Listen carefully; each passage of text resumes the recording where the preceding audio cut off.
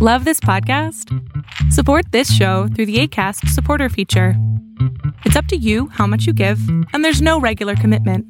Just click the link in the show description to support now. Hey, I'm Ryan Reynolds. Recently, I asked Mint Mobile's legal team if big wireless companies are allowed to raise prices due to inflation. They said yes. And then when I asked if raising prices technically violates those onerous two-year contracts, they said, "What the f*** are you talking about, you insane Hollywood ass?" So to recap, we're cutting the price of Mint Unlimited from $30 a month to just $15 a month. Give it a try at mintmobile.com/switch. $45 up front for 3 months plus taxes and fees. Promo rate for new customers for limited time. Unlimited more than 40 gigabytes per month. Slows full terms at mintmobile.com.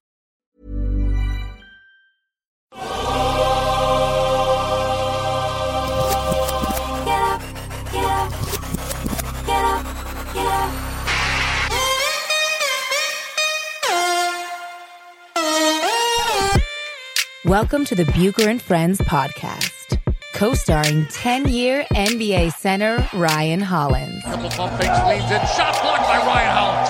Hollins sent that into the third row. 6 rebounds and 8 assists.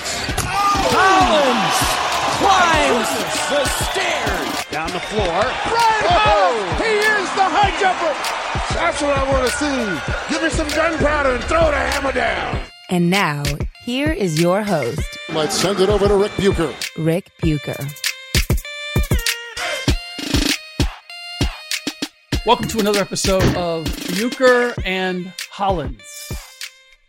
I'm Rick Bucher. You can see me on FS1. You can read me on Bleacher Report.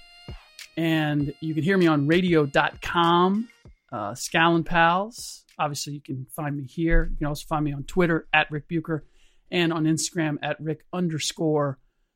He's Ryan Hollins. You can see him in a variety of places. You can hear him in a variety of places. And you can follow him on Twitter at the Ryan Hollins and on Instagram at simply Ryan Hollins. All right. Yahoo. The freaking season is underway. And I went down to LA to catch the Lakers and Clippers. I went to practice. The Lakers practice today. The Clippers already taking days off. Took the day off today. We're recording this on, Wednesday. We're recording it on Wednesday, day after the season has started. So don't want to make too much. It is just 1 out of 82, but you could tell what it meant to the two respective teams in LA, a battle for LA. It's sort of a normal trope to say that it was playoff basketball. I don't know if it was playoff basketball, but it was intense. Everybody was playing Patrick Beverley style. And I thought that we learned a lot. It might be 1 of 82, Ryan, but I thought we learned a lot. Before I tell you what I learned, I want to hear what you learned. Well, I've been saying all along that the Clippers were the better team, but you actually saw it pound for pound. And for a lot of folk, me and you both have been saying Kawhi Leonard is the best player on the planet right now. And there's kind of a pass because LeBron missed the playoffs, so you couldn't fairly evaluate what he could do. And not to say that LeBron is done, but at this moment, Kawhi Leonard is the best player on the planet. He's more efficient. He scores better. He has a go-to move that demands a double team. And defensively, he doesn't have to go like, oh, it's time to play defense. It's exerting. It's not like defense for Kawhi. I don't know if you feel about it. It's not exerting effort. Yeah. Defense for Kawhi Leonard is just second nature because that's what he knows. He defends. Yeah. He defends at a certain level. He's always defending. And then when he decides, you know what? I think I might want to take the ball this possession. Then he goes next level and he starts 3-quartering you 28 feet from the basket and using those claws and ending up with the ball. I agree with you 100%. And I think what was shocking to me, not that the Kawhi Leonard is the better player, but in all the ways that he is a better player, even in terms of tempo and control. You would think, look, he's a younger player. he doesn't have the same mileage on him that LeBron has.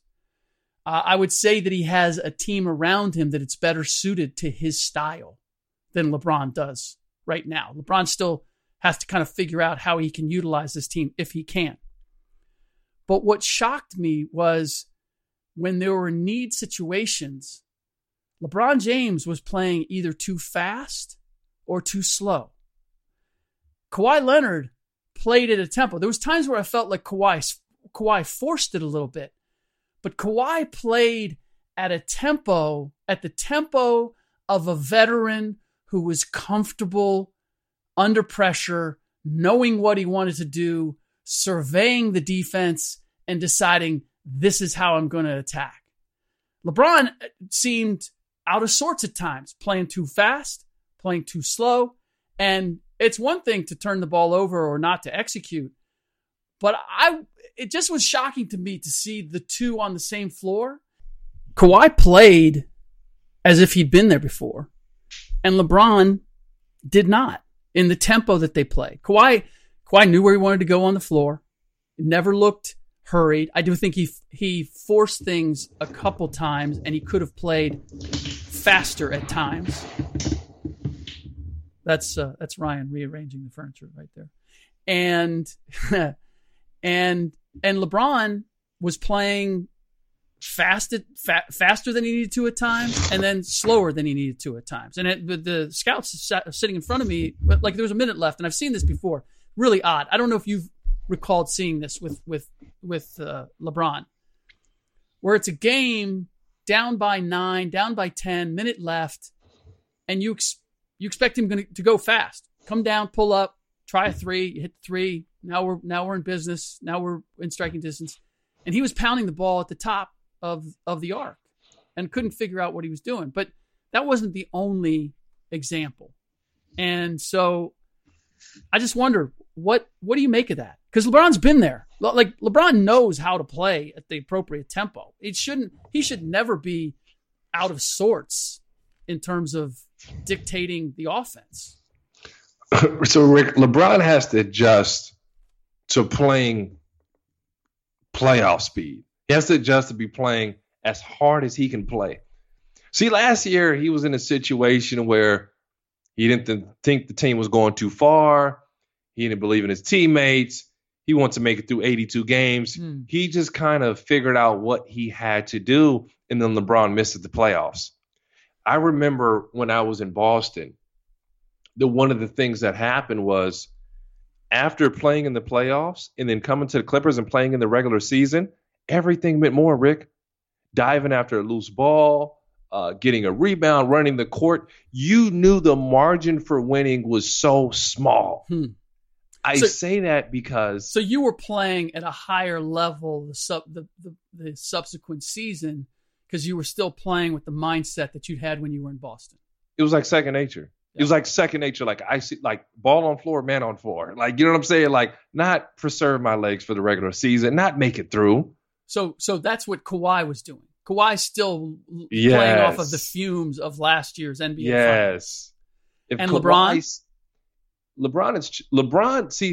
in this weird place. Kawhi's already seasoned that this is what I have to do. This is the pace, just NBA Finals pace, which LeBron is used to. What LeBron would be used to. Kawhi's playing at. LeBron James is figuring out how to play hard again. I doubt that LeBron has even played hard in practice. I doubt they even really just scrimmage and get it in. It's almost like can you imagine Tom Brady at practice with the little red jersey on? Go, well, hey, don't touch Tom. Hey, you guys rush in, don't touch him. You better fall on your own face before you touch Tom. Well, there's no touching Tom, but I guarantee you Tom's trying to torch that defense every time. There's also no touch of LeBron either. Understood. In the Clippers, hey, I tell you one darn thing, ain't nobody in practice guarding that man like Patrick Beverly guarded him. That's true too. That was the true sign of just how hard everybody was playing. Patrick Beverly didn't look out of place. But here's the thing. Everybody was telling me about all the days off that LeBron had and how hard he was going to come back and play. And I thought he did. I thought coming out of the gate, he played like this was like he had something to prove. Oh, Kawhi, we got a new guy in town. Let me remind you that LA is my town. I've already been here. This is my spot. That's how he came out and played. But he couldn't sustain it. He was, I mean, and same with AD. AD looked terrific early on. And then I just, it was funny because they were playing, the Lakers were getting some easy stuff. It didn't rattle the Clippers. And the way the Clippers were just grinding and they were making things harder and harder. And I thought, you know what? This is going to catch up. The Clippers are going to continue to put fresh bodies on AD. And they got enough guys that can defend, and you have to guard them on the perimeter. And that was the thing for me that was the huge difference. The Clippers played good defense, and they gave me indications they're going to be a really good defensive team. Maybe the best defensive team in the league. The Lakers could not defend even when they wanted to. Every once in a while, they'd come up with a big play. But LeBron James was the one. If LeBron James wasn't making a big play, Clippers were getting anything that they wanted. Lakers want to talk about all the shots that they missed, the good shots that they missed. Yeah, you know what? Clippers had all the good shots that they wanted too, and they got them either going to the rim or they got them in wide open threes, corner threes. So I see a huge difference between Kawhi and LeBron, and I see a huge difference between these teams. Do you think there's more for the Lakers? Like, you think they're like, I hate to say close the gap this early, but I just, if you're asking me who the better team is and who I think is going to be the better team and who can get even better, I know the Clippers are going to get better. I know they're going to get tougher. You don't even have PG yet. PG and Kawhi could be the Scottie Pippen, Michael Jordan combo in terms of locking you down defensively. They could be better. They could be. Because defensively, they could be better. Like you act like it's like blasphemy to say. Like I was waiting for a little pushback because Kawhi Leonard arguably could be the greatest defender of all time. He's bigger and he's stronger than Scottie. He can do things that Scottie Pippen cannot do. Scottie Pippen could not roll over and guard Giannis Antetokounmpo on the block. Scottie Pippen getting put in the rim. That's not happening. Scottie Pippen can move his feet with point guards. He may be a little more nimble than Kawhi Leonard. Yeah, that's what maybe he wins the agility battle, but Kawhi ain't getting burnt. We saw Kawhi Leonard run around and chase Steph Curry if needed. Okay? And Paul George ain't no slouch. This guy was without question up for defensive player of the year. So that could be the greatest defensive combo of all time. And keep in mind, Scottie's all of 6'7", and Mike is 6'6.5". Yeah, we're looking at 6'8", 6'8". Yep. So those guys are guarding forwards the same way that they're guarding point guards, and and especially a modern center. Rick, here's the other thing. Aside from Patrick Beverley, they have what the Warriors long had, which is depth at the 3-4, where you can put fresh bodies on the best small forward, power forward, whoever it is. You got JaMychal Green, you got Mo Harkless, you got Montrezl Harrell. Who am I forgetting? Anybody else you put in that equation? Obviously, Kawhi. You could put Paul George in that equation. That's 5 guys who can play 3, and if need. I mean, Kawhi was on AD. AD didn't want any of that. Well, you're missing the one guy, and he's the smallest one. And ironically, it's Patrick Beverley. Well, yeah, true. And he was on LeBron a lot. But I'm just saying, LeBron a lot. Yeah. I'm just saying in terms of those guys that, if teams look for that to exploit that 3-4. If I'm going to put a big body, if I'm going to put a big body on LeBron, then LeBron's going to take him outside. And if you put a smaller body on him that's quicker, well, now I'm going to take him on the block. The guys that they have, you can't do that. Giannis, where's Giannis going to operate? And AD, when it came to Montrez, he wanted no part of that. That's why you can't play through AD. And it's funny because I was at practice today and Frank Vogel was singing the praises of their post game. He goes, you know what? Hey, our post game, that's something that's going to be a difficulty for other teams. And I'm thinking, yeah, but you have to play too slow to play in the post, and people are going to make AD beat them on a nightly basis. If you're going to post AD and you're going to play that way, then he's going to have to take you home. And I don't know that AD has the physical ability to play on the post and punish you all night long. He didn't in game one. Rick, that scares the heck out of me. Hearing that? If Frank Vogel believes that he's still playing in the NBA that he coached in and I competed against, where you drop the ball to your best player and he gets busy and he takes volume shots and you kind of play through your horse and you win like that, Lakers got problems. Frank Vogel going to have to go. If he still thinks, because there was a time and place where you would win and you would say, hey, Danny Granger, we're running drop 13 for you, turn 13, turn 35, whatever it may be. Mm-hmm. Go get me a bucket. Mm-hmm. And then let's play defense and work around them. You don't win like that. You got to score. Yep. A post up right now that is not a glaring mismatch is the worst play in basketball. Why, Rick? Because you have 4 other guys sitting. You have one guy that has to score multiple baskets. And then after he can't score, he's got to run down and he's got to defend fresh legs. So now when you just post up AD all game long and he didn't do enough to get double teamed, like go ahead, that's the game plan. You want to know the Clippers game plan? Go get 30 AD. We're not doubling. Mm-hmm. And guess what? If you really cook, AD, if you really cook, and you know what we're going to do? We're going to send Kawhi over there, and that's it. You know what I'm saying? Like, that's the golden gun. Or Montrez. I mean, Montrez on the block is tough and long. Mm-hmm. Now, Montrez has a tendency to get in foul trouble a little bit, but maybe there's definitely an intimidation factor there. That's what I'm talking about. But listen, all said and done, you got Patrick Patterson. And the nice thing, we forgot you didn't even list Patrick Patterson. Patrick Patterson's an athletic body. That's who I was forgetting. And all of those guys can hit an open three. Montrez is the only one who can't step out.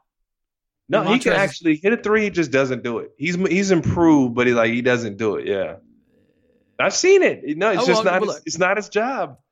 Ben Simmons can hit a three, or Ben Simmons has hit a three. We've seen him hit a three. That doesn't mean that he can shoot a three. By the way, I'm also, just as an aside, since we're on the whole 3-point thing, I have my doubts about Markelle Fultz. Now you have doubts? Well, I guess I was drinking some of the Orlando Kool-Aid that, they show all these, they're showing all these all these videos from practice of him hitting threes, so before the game, I'm watching Patrick Beverley and he's shooting threes. And not only is he shooting threes, but he's making threes. He's not only making threes, but he's swagging after every three. He's like holding his form. He's doing a little back step shimmy. He's getting the next one. He's dropping it. And I'm thinking, oh, okay, I can't wait till we get in the game. Patrick Beverley's going to surprise some people. There's never been a faster or easier way to start your weight loss journey than with PlushCare.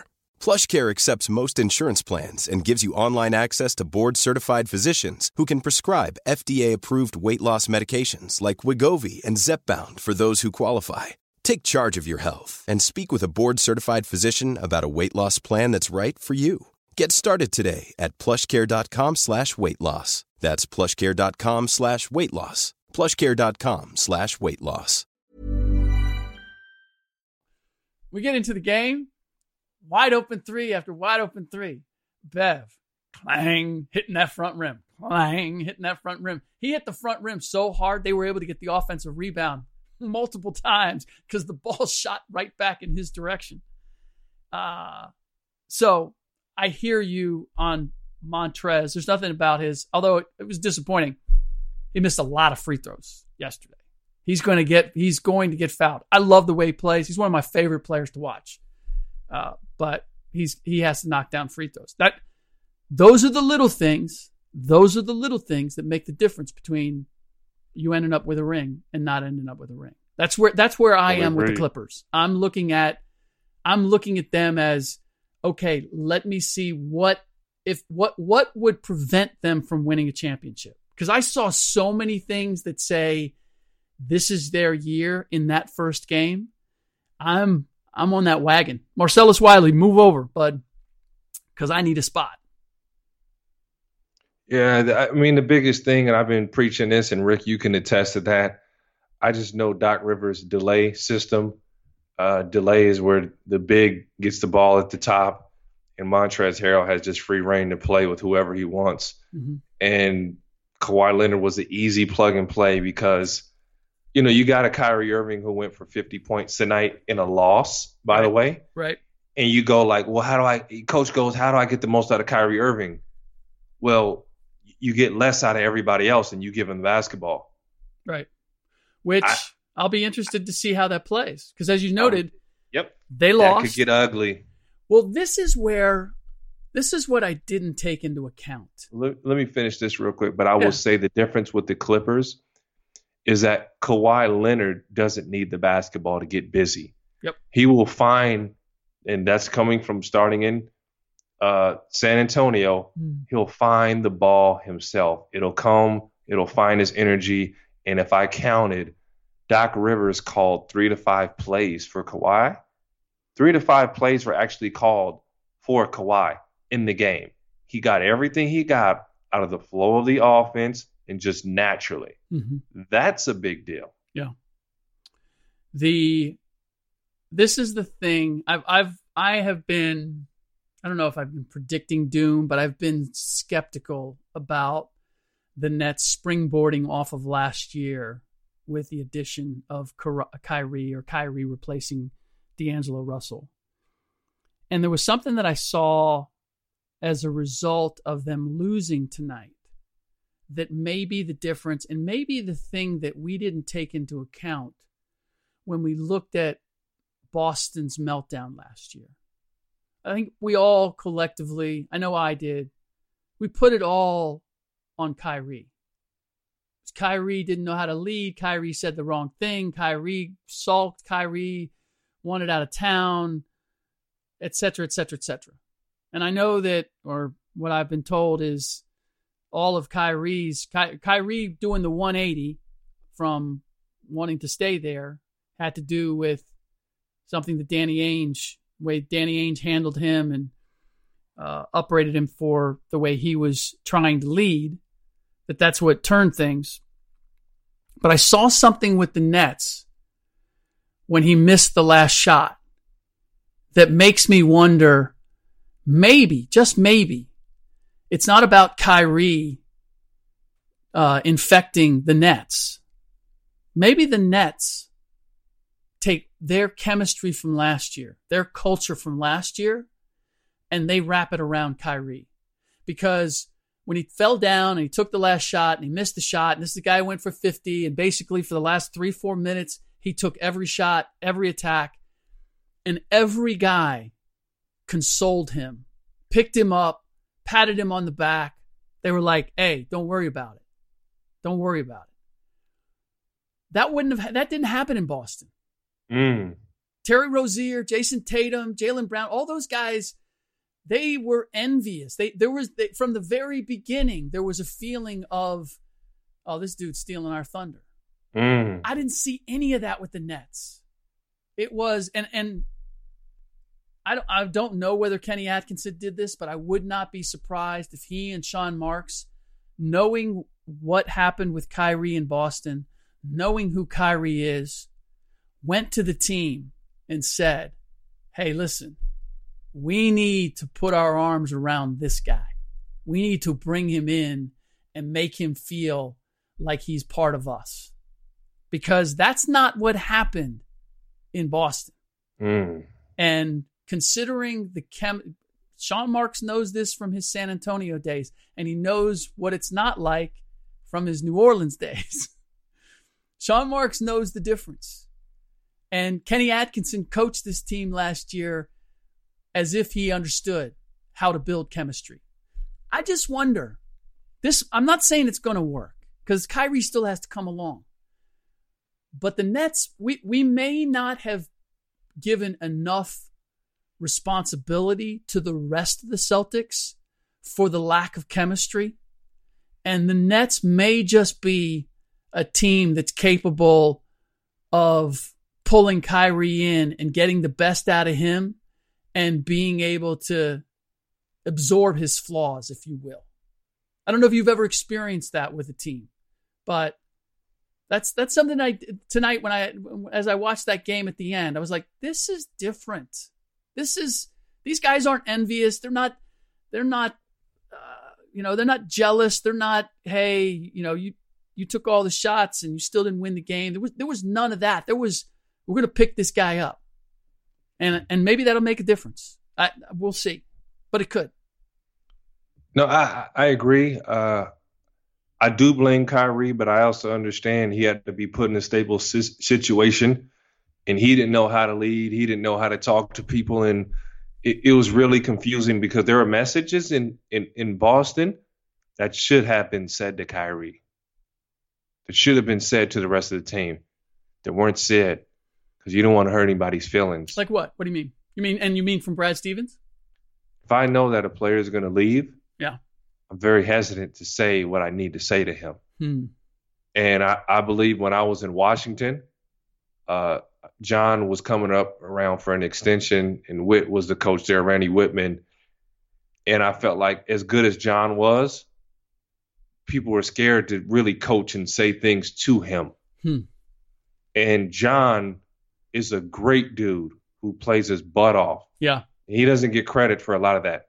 John Wall takes a lot of flack, but John Wall wants to be coached. I'm not saying Witt didn't coach him, but sometimes there's that hesitancy. Sure. I'm not saying Brad didn't coach Kyrie, but there's that hesitancy like, am I going to ruffle this guy's feathers and he's going to be gone? Yeah. Or do I have him under salary for the next 4 or 5 years? No, and do I have a culture that says this is how we're going to roll? No. Can Kenny Atkinson now coach Kyrie Irving? You know what I'm saying? Because guess what? Kyrie Irving going for a 50 ball ain't they system, bro. They run the dribble drive offense with the hard dynamic roller going down the middle on the weak side big. Okay, and they hit paint after paint touch after paint touch and then kick for threes. D'Angelo Russell was not good enough that you had to run the offense. Yeah, you know what I'm saying? Yeah. Yep. So the curse is, Kyrie, you're good enough, you're scoring, so we'll go get busy. Yep. That does make it difficult at times, though, for guys, because you're not involved in the same way, and I think that's difficult. And I don't know if you ran into this, but the difference. I see it on the defensive end. If a guy's involved, if a guy's touching the ball at the offensive end, it just feels like he's part of. The effort and energy that you get at the other end is sometimes it's just obvious. It's just so apparent. And that's where it gets difficult. When you're constantly just running back, trying to defend, get the ball, then you hand it over, then you stand around. You can't help, even it's human nature. You can't help but get a little stagnant defensively, no? Oh, you get very stagnant. It's easy to play against, man. Yeah. It is tough to play against. I get it. I understand a guy gets going, but, like when I see 50, I want to see 15 assists. Yeah. Now we really talking. That's what Harden doesn't get credit for, because Harden will have some of those monster games. It's true. Where he'll have 15, 16 assists because he's drawing double teams with his offense, and now he's getting guys involved. Yeah. The other game on opening night, obviously, was the Pelicans visiting the Raptors, and the only reason the Pelicans were playing on opening night against the defending champions is because of Zion Williamson. He was not there, out 6 to 8 weeks. Meniscus tear. I say this not comparing myself to Zion Williamson as an athlete, but I tore my meniscus my senior year in high school. I had surgery my freshman year in college. After my freshman year playing soccer with the varsity, And so I played. I only say that because I played the season and then had the knee repaired, and never had another problem. So obviously this is not his first knee injury. Everybody's talking about his conditioning and his weight. He has to lose weight. Ryan, for me, it's not the weight. Charles Barkley, same size, played damn near over 300 pounds at times. It's the way he plays.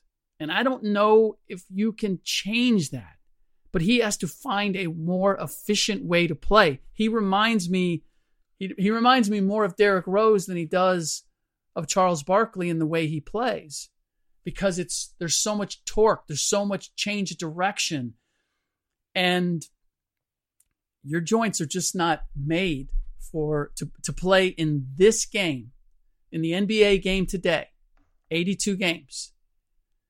I don't know how he can play that style. Even as you watch Derrick Rose, and I watched him finish the game against Detroit winning that game without Blake Griffin. Derrick Rose is finding his way to spots, not trying to do the same thing, which is why he's learned. Like, he's trying to be more efficient, more effective without being as explosive. To me, that's the change that Zion has to make if he wants to avoid continuing to have these issues with his knees and everything else. Zion's going to have to learn some pace, because right now, if he's not playing 110 miles per hour, he's not as effective as you stated. So I agree with you there. The one thing that, for those who don't know what meniscus is and how it ends up getting hurt, how it affects a ball player, it's your side-to-side movement. It's in a sense your stabilizer. So you can run. You can essentially. It's the cartilage in your knee. Yeah. You can jump. You can run, but if that thing, it'll come off and kind of flap, and if it gets stuck, it can cause a lot of swelling. It can stiffen up the knee. Yep. Yeah, I mean, if you catch a tear going full speed, you can rip that meniscus. I had a buddy of mine do that.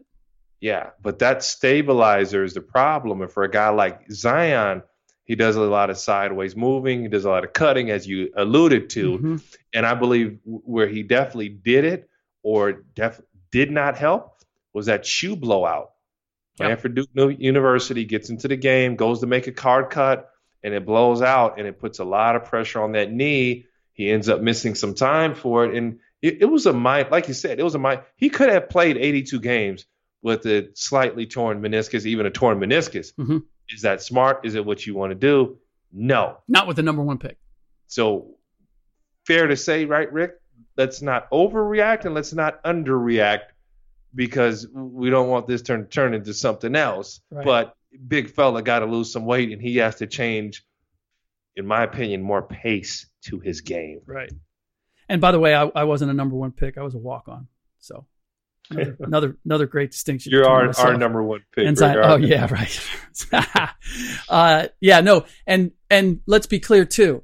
This injury is different from the injury at Summer League. Summer League, he was out of shape, and David Griffin made a big issue about it. This didn't happen because he's out of shape, and I would tend to agree with that. The issue is not his conditioning at this point.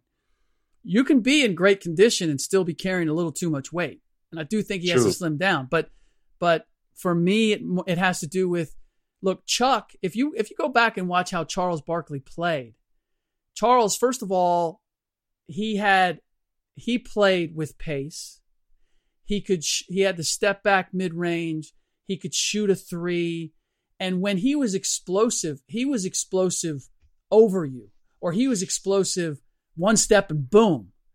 That's not what Zion is. Zion, as you correctly noted, has to go. He's in motion. He's going 110 miles an hour and then spinning on you and going up. It's a completely different game. And it's why Chuck could play heavy and why Zion, with the game that he has right now, cannot. And no matter, even if he lightens up, he's going to have to develop skills that allow him to play a different way, because just being that explosive, living off of that, he's headed down the Derrick Rose avenue. And I don't wish that on anybody. All right. That does it for this episode of Bucher and Hollins, subsidiary of the United WeCast Network. Please check out our other podcasts, Aid Groupies and Get Some by comedian actor Gary Owen. In the next podcast, I'm going to tell you something I learned listening to the Nationals-Astros game. You're going to want to hear this. This is, I think this is unique. This is unique for the Nationals. I know I'm delving into the baseball side of things. Who would have saw the Astros getting whooped like this? Golly. The Nationals became my team, so I also got on that bandwagon. But we will continue the conversation about what we're seeing around the NBA with this opening week, as well as is the China controversy over, or is there more that's going to happen? Does the league need to be prepared for more on that front? We'll discuss all of that in the next podcast. Don't forget, rate us on iTunes or wherever you get your podcasts, and then screenshot that review, just the stars, how many stars you gave us, or the comment that you left, and send it to @BucherFriends, and you will be eligible to win a copy of, this is giving this out since the China issue has raised itself. I did a book with Yao, Life in Two Worlds, about the difference between the two cultures in China and here. Very informative, I think, for anybody who's interested in the situation that the NBA finds itself. We're going to give that away once we hit, where are we? I don't know. We get 50 ratings. We add 50 ratings to the pot, and then and we'll give away a copy of Yao, Life in Two Worlds. But in the meantime, for Ryan, for myself, as always, thanks for listening.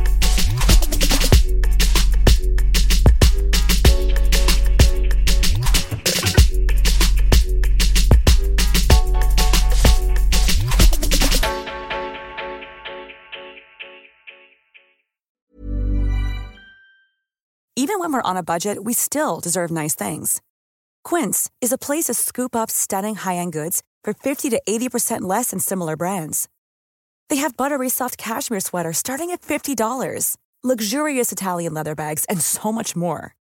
Plus, Quince only works with factories that use safe, ethical, and responsible manufacturing. Get the high-end goods you'll love without the high price tag with Quince. Go to quince.com/style for free shipping and 365-day returns.